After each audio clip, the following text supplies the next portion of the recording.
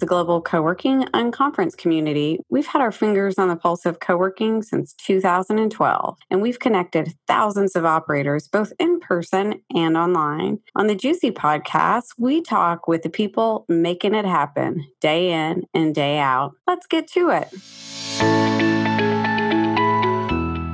Okay, y'all, I'm so excited that my friend Bill Bennett is with us today because Bill, actually started later than I did, which I didn't know until today. I started in 2010 with a co-working space. He started in 2012, and he has now 3.8 million square feet. He has 45 locations, 43 of those which are owned. He's in 34 cities. And when he's not doing all of that, he's raising kids and has 11 years of teaching MBA students, which a lot of people don't know, at Kellogg. So holy shit, how do you have any time for yourself? Well, I think, life is best when you're busy. And I just have a passion for running a business and my family and Kellogg, but it's certainly a challenge to figure out how to take care of myself sometimes. Yeah. Well, on that note, how are you doing personally, not professionally? How am I doing?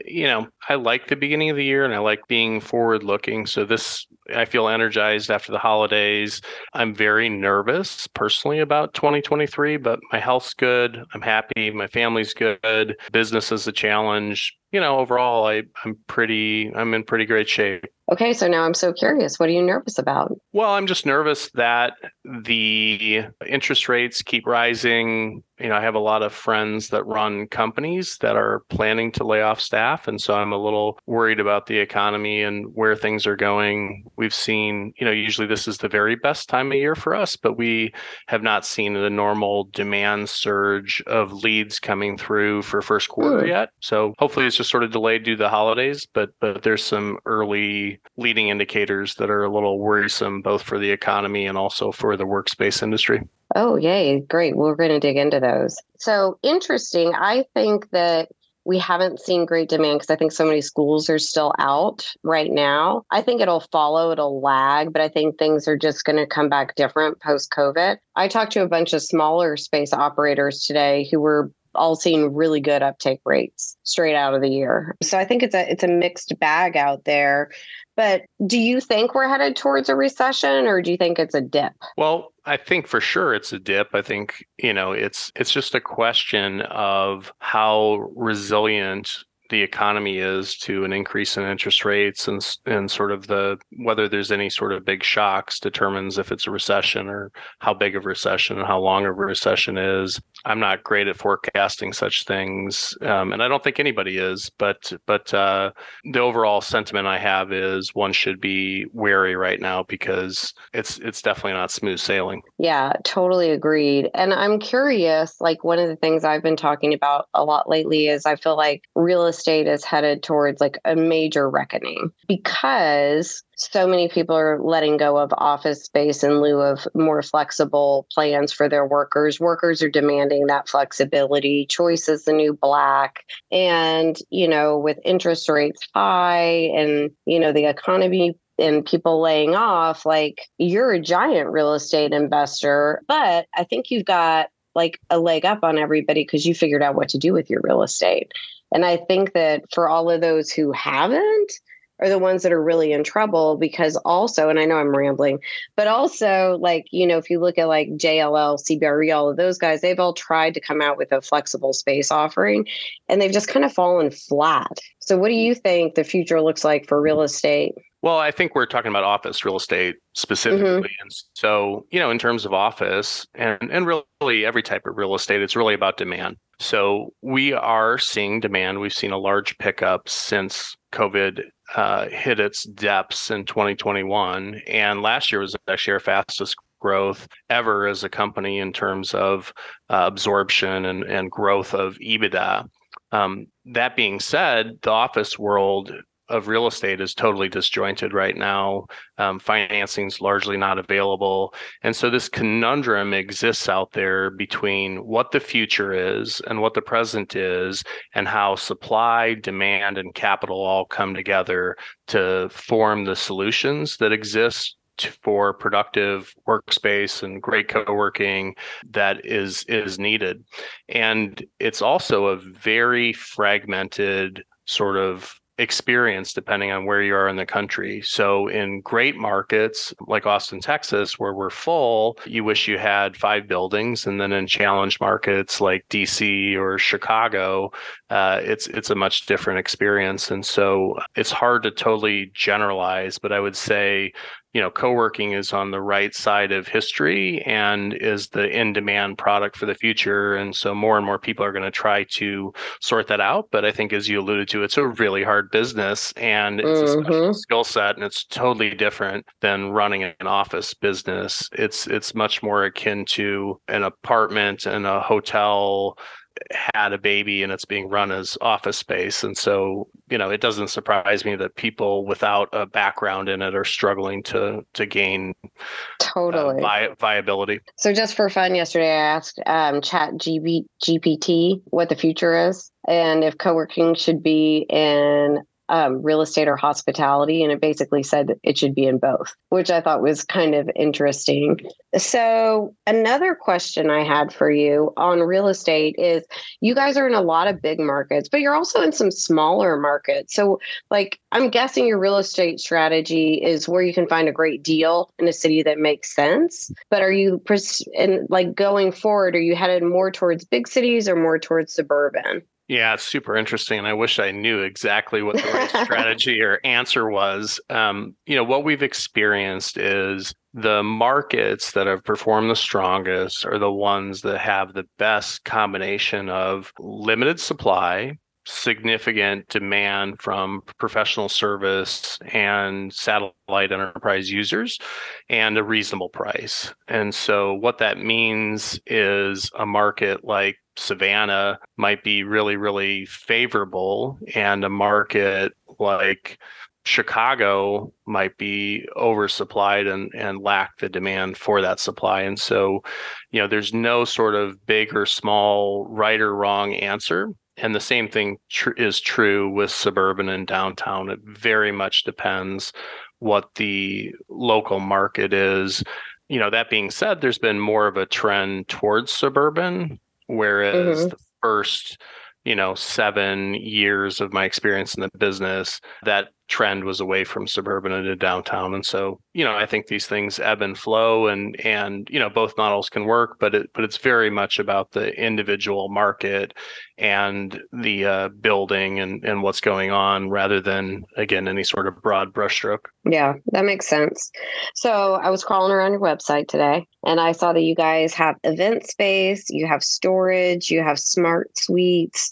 Out of those, additional, other than office co-working, which one of those is performing best for you, and which one is, and what else are you thinking about adding to that mix? Sure. So the event, training rooms, meeting rooms are the fastest growing part of the business, even though they're smaller parts of it. And so I think that is likely to continue and is just sort of a result of the adaptation that is happening with the workplace world. Where I'm sitting at in Dallas right now, we have a group that is actually not a client, but they schedule quarterly meetings in different cities around the country. And there's 22 people here today that we're hosting in multiple training rooms. And so that's become a very interesting business that also leads to the sale of co-working, access pass, private office memberships. So I think that's just the wave of the future, is larger co-working spaces that can accommodate whatever uses and needs people want to experience. And then I think the other thing that's been really clear for us coming through COVID is that the move up product has been the key to our business. And so having suites, club suites, which is our sort of 5 to 15 person firm product, and smart suites, which is more 10 to 75 person suites. That move up product is in very high demand for people either growing out of private offices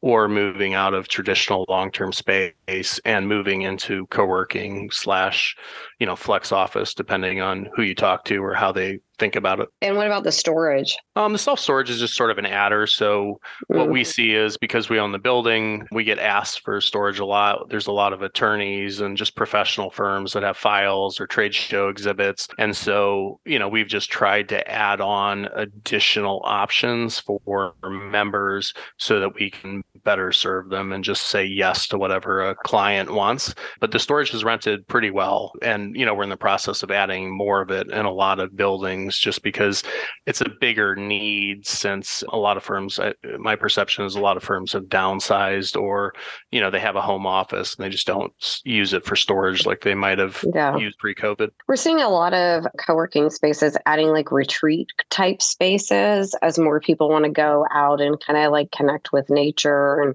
have really purposeful meetings. Is that something you guys are looking at as well? We are. Yeah. And actually in your hometown of Austin, we're building a roof deck. We just built an outdoor patio at the North Austin Center. And so outdoor space is definitely in vogue, has been for a while. And I think the importance of it just has increased over time. And so in the co-working industry, I do see that the arms race continues, and, the people and firms and locations that are able to upgrade their offering are the ones that are winning a disproportionate share of demand. Yeah, agreed. So what are two things that you think our industry needs to get right to succeed right now? Well, I think the first thing is just adapting and innovating to the changes that are happening in the world. So a lot of people are still sort of stuck in the hope mindset that, people are going to come back to the office and it's just going to be like it was before. And I don't see that playing out. And so I think the ability for the industry to be flexible, to adapt, to give clients, whatever it is they want to make the space productive again, I think is a key piece of it. And then the second piece that I sort of see is an issue with the changing world is, the nature of community and belonging, and creating a vibrant co-working space that existed pre-COVID is not the same thing it is in today's world or the go-forward world. And I think that's a function of, the fact that people are using the space more in a hybrid-like nature. There is more sort of training, events, other uses of the space. There's a differing mix of customers, and there's less of a sort of hardcore 5-day-a-week user experience. And so, how different spaces drive member engagement and keep people engaged to renew and be part of the community and build that vibrancy that you can just feel when you go into a great co-working space, that's harder and different than it was pre-COVID. And so I think, that's an open question. And I don't think many people in our industry have figured that out or gotten it right, or even really knows what it's going to be or what it looks like or what clients want it to be. Hey, breaking in here to make sure that you're in the know. Our annual workspace conference, GCUC, is right around the corner. It's a 3-day program taking place in Chicago, April 19th through the 21st. This year's event is going to be packed with amazing speakers, exciting panel discussions, and fireside chats, plus plenty of after-hours events for networking. Whether you're a co-working operator, landlord, or vendor, just interested in the future of work, this conference has something for you. It's divided into tracks so that you can attend the sessions that are most relevant to you right here, right now. Mark your calendars, April 19th through the 21st, and don't miss out on this opportunity. Connect with others, learn from the best, and be a part of the co-working revolution. The content is great, but the people are better. You need to be in the room. Tickets are available at na.gcuc.co. Hope to see you there. Yeah. How are you guys? I'm really curious because you guys have got so many locations and you're all across the US.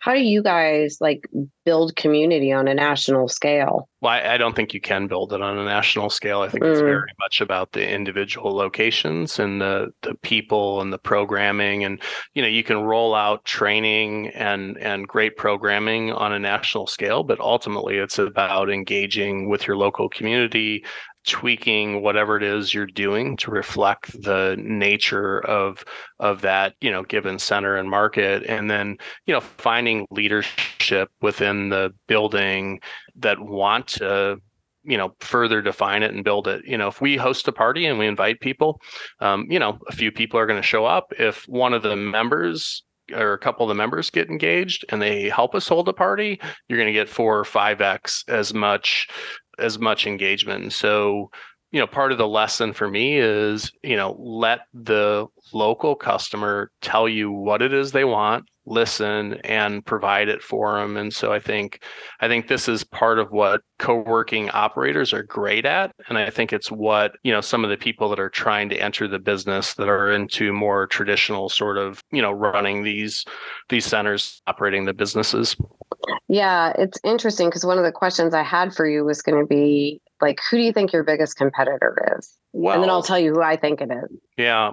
Well, I think at the moment, our biggest competitor probably just is the market condition and, feeling where demand is and where, the capital markets are that provide capital to the business and to the real estate world. Because right now that's both ends of that demand spectrum in certain markets are just not sufficient, and the capital markets are largely closed. And so right now our biggest concerns are unfortunately really out of our control in a given market and in the capital markets. And so you fight as hard as you can and you live to see the demand resume or the markets reopen. But I'm interested in your perspective because I don't know otherwise. So I really think the hospitality industry is going to really come for this market. Working From is really doing a good job. Lifetime, to me, they're coming kind of from the hospitality industry. I think, hotels and gyms and other industries that maybe weren't so much on our radar are really kind of popping up. And they are just, like I was talking to James O'Reilly from Lifetime, and I was like, where do you get all your people? He gets them from Lifetime, from the gyms. And I was like, oh, that's brilliant. Like you've got a feeder of people coming in to work in your space. I love that. So I think that, that's like, I wouldn't think of like an Industrious or a Regis or whatever. I would be more like, I think the industry we should all be looking at is hospitality. And there's so much, I know hospitality is super buzzy, whatever, but people, as the market gets more and more crowded, I'm always telling operators, like, nobody cares that you have a meeting room. Nobody cares that you have a phone room. Nobody cares that you have internet. Nobody cares that you have coffee, because everybody has those things. Like, what are you doing that's different? And a lot of the ways to differentiate yourself end up being hospitality. Yeah, I think it's super interesting. And, time will tell if you're right or not. There's obviously a lot of people in the hospitality business that have tried it, have flubbed it. And so, we'll see which ones it's meaningful to and which ones are good at it. But I definitely think they bring innovation, they bring the right sort of attitude and experience to it. And then the question is, can they learn the other pieces of the business that are far different than hospitality, which is sort of like demand generation and the economic model. And, is it big enough and exciting enough to them? And, do they really focus on it as a core business or as an afterthought? Most of the hospitality providers I've seen have, treated it as an afterthought, sort of like the office owners. Well, this is our space we can't use for anything else, so we'll put co-working there because, anything would be better than the nothing we get out of it now. And then, of course, it fails because it's an afterthought. So, I think that's the question for me about whether any of these hospitality players actually develops a compelling, successful program. I can't think of one that's done it yet, but I continue to believe they could, and that they're well positioned from a service standpoint to do a great job operating a co-working space. Yeah, there's a couple of good examples in Europe. And I think they started out with like, oh, we're going to call our lobby co-working, but then they decided to go all in. And it's been interesting to watch. And I think like if, a Ritz-Carlton or a Starwood decides to really take this on, it could be fascinating to watch. Yeah, I think it would be shocking if they did, but I do think it would be fascinating. It's interesting that you say Europe. I mean, Europe is not typically the leader in innovation in any industry that I can think of besides co-working. And so it's certainly where we have seen the history of co-working develop, and the Europeans do that incredibly well. And my business model of owning the real estate is very common in Europe, and for whatever reason just is uncommon in the US. So I think the Europeans have always been at the forefront of co-working. Yeah, I agree. I agree. They're like London, everywhere you go, co-working. There's like 4 or 5 on every block. It's incredible. Okay. So what are 2 things that we need to get right? We as an industry, I think the things we need to get right are how we collectively, sort of serve customers and provide good service. And, right now that's a mixed bag. You have lots of the bigger players in the industry right now reducing their service level and pulling services out because they got into a bad economic model. You had one of the, public companies and, they were getting $1 of revenue for $2 of service, and no surprise that wasn't a good economic model. And so, now they're stripping out the service level. But what happens is, customers get really confused about what the offering is, and nobody likes to see their, experience get worse every day. And so I think that's part of the, I would like to see all my competitors create happy clients and customers, no matter how much we compete with them, because growing a bigger pie and serving customers well and having them have a great experience in our industry is really, really important for all of us. And then the second piece is, I think the economic models in our business are up in the air. And so, for a sector long term to get things right, it has to be profitable to be sustainable. And right now, we just have way too many small and large operators that have been destroying capital and don't have viable economic model. And that creates doubt in our sector to invest in, and, for good reason. And so I think the shakeout is going to be, the demand is going to come back. I don't know exactly when. There's actually not near enough supply to deal with the demand that's coming. Totally agree. And so I think that's where, the pricing and the economics will improve, and this supply, demand, and capital will come together to find solutions, because that's just how markets work. But there's going to be some more shakeout. I mean, we've tracked 800 competitors that have closed 800 competitor locations that have closed since COVID. And, I think there's going to be a bunch more of it until we get to a economic model that works and investors are comfortable that both the demand and the way the capital is going to be treated is going to yield a good outcome. Yeah, it's kind of interesting. I wonder, and I mean, maybe you have some insight for this. I feel like co-working is an industry where people repeatedly don't have to show profitability to get money. Well, I think that's changed. I mean, it definitely was that way. You had a lot of people, raising venture capital money, saying this was a technology business, or, whatever they were pitching, and they were getting it. They were running unprofitable centers. They were running for growth. And, that has gone away since 2019. It did create an overhang of space in many markets in the business, and it created, huge discounting to support growth versus profit.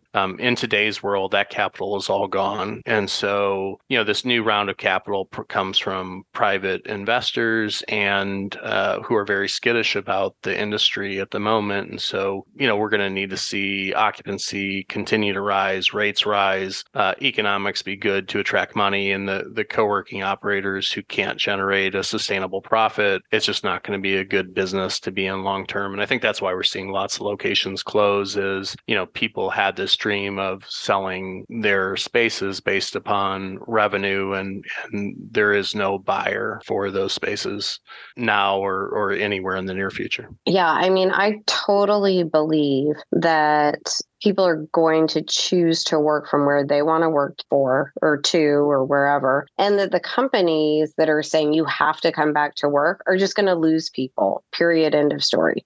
They'll just go somewhere else. And then I think that means that we're going to have such an influx of human beings looking for a place to work. I think they're going to be drawn to spaces where their needs are being met, that are convenient for them, and that give them a sense of belonging belonging or a sense of community, even if it is for one day a week, because we as humans need, crave, and deserve that. And then I think what'll happen is there's not going to be enough of those spaces out there because so many closed during COVID. And because I do think WeWork's numbers are going to be bad and continue to be bad, and that they could declare bankruptcy, which is going to then hurt raising money even more. But then we'll have so much demand that it's going to be undeniable. And it'll flip the other way as real estate struggles. People that can solve the real estate problem, and all of those companies that are thinking of new and innovative ways to solve that real estate problem, whether it's putting movie studios in office buildings or apartments or whatever,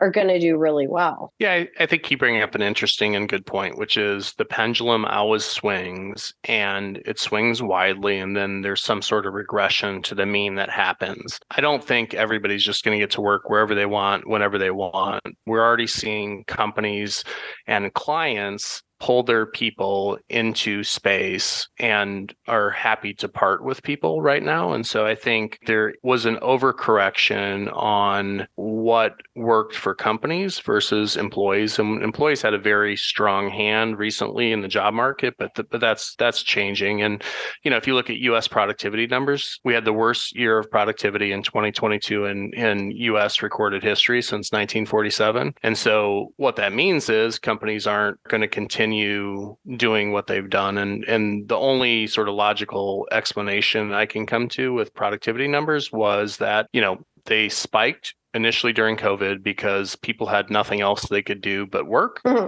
And then they sort of burnt themselves out. They weren't as scared for their job. And then the world started reopening and they could sort of do whatever they wanted. And they did, and they worked less and were less productive. And the relationships and collaboration and innovation that is so critical to firms creating a successful future, that started to degrade. And most companies, because they don't have a productive workspace solution, whether that's hybrid or work from home or full-time office or whatever variant it is, that office fundamentally is a productivity tool. Workspace, coworking, it's a productivity tool. And because people weren't getting productivity out of their employees and out of their firms, they have to change something. And so I do think there's going to be some sort of regression to the mean in terms of how companies use space. And it might be like the firm that's downstairs and they just pay to bring people together for quarterly training and events and collaboration sessions. I think it's going to be more firms bringing people back to the office, and we are certainly seeing that, and expect to continue seeing that. And then I think there's going to be plenty of people that just work from home that are in sort of more of a back office role and are not sort of ambitious and have tons of career drive, and that's just best life for them, and they choose it. And then I think there's going to be some people that are sort of more in this, they get to call the shots space because they're a high demand employee with unique skills and they can work from wherever they want, live wherever they want. And I do think that's a bold new world. But I think that's a much smaller part of the value chain than I think you probably sound like you do. All right. Well, we'll see how that plays out. Okay. So in order for our audience to get to know you better, I'm going to ask you a series of fast-paced questions because I know you can hang with me. You ready? Rip it. Okay. What book are you reading? I am actually reading The Moon is a Harsh Mistress, and it's a sci-fi book about, the moon being colonized and what life looks like. It was written many decades ago, but I think is a very thoughtful and interesting read about how society can and will change from technology's influence. The main character in the book is actually an AI computer. And so, it's almost mind-boggling to think about how this author came up with the plot line and articulated it so well. And it's partially, I think, what we're seeing just the infancy of right now with Chat GPT, which everybody is talking about. But the AI industry is going to dramatically remake almost everything that we do on a day-to-day basis in the future. And this book is really a thoughtful review of it. Oh, I love it. I'm going to add it to the list. Okay. WeWork, going bankrupt or not? Bankrupt. Who's your biggest competitor? The markets. What software is most essential to run your business? I would say Yardi Cube. Nice. They're going to love that. What brand do you buy most of your furniture from? There's no specific brand. Interesting. Have you tried ChatGPT? I have it up on my laptop right now. The Cowboys or the Bears? Cowboys. Good call, says the Texan. I put money on them on Vegas, so I've got a horse in the game. I love it. Okay, and then our last question, which I am super interested to hear from you, is Bill Bennett. What's your superpower? What is my superpower? I think my superpower is bringing teams of people together to accomplish hard things. And I guess if I had to say what's super about it, it's the ability to attract really great people and help them be their best self. I love that. I thought it was going to be learning, because I feel like you're always learning. And I think that's so key. And I really appreciate your support when I went to get some extra education, because I know you were cheering me on, and I appreciate that. Yeah, well, that's your genius, and I love it. So really appreciate the time, and I'm supportive however I can be, Liz. You're the best. Love you right back. And we are going to look forward to seeing you in Chicago soon. All right. Take care. Take care, y'all. And we'll see you on the next Juicy podcast.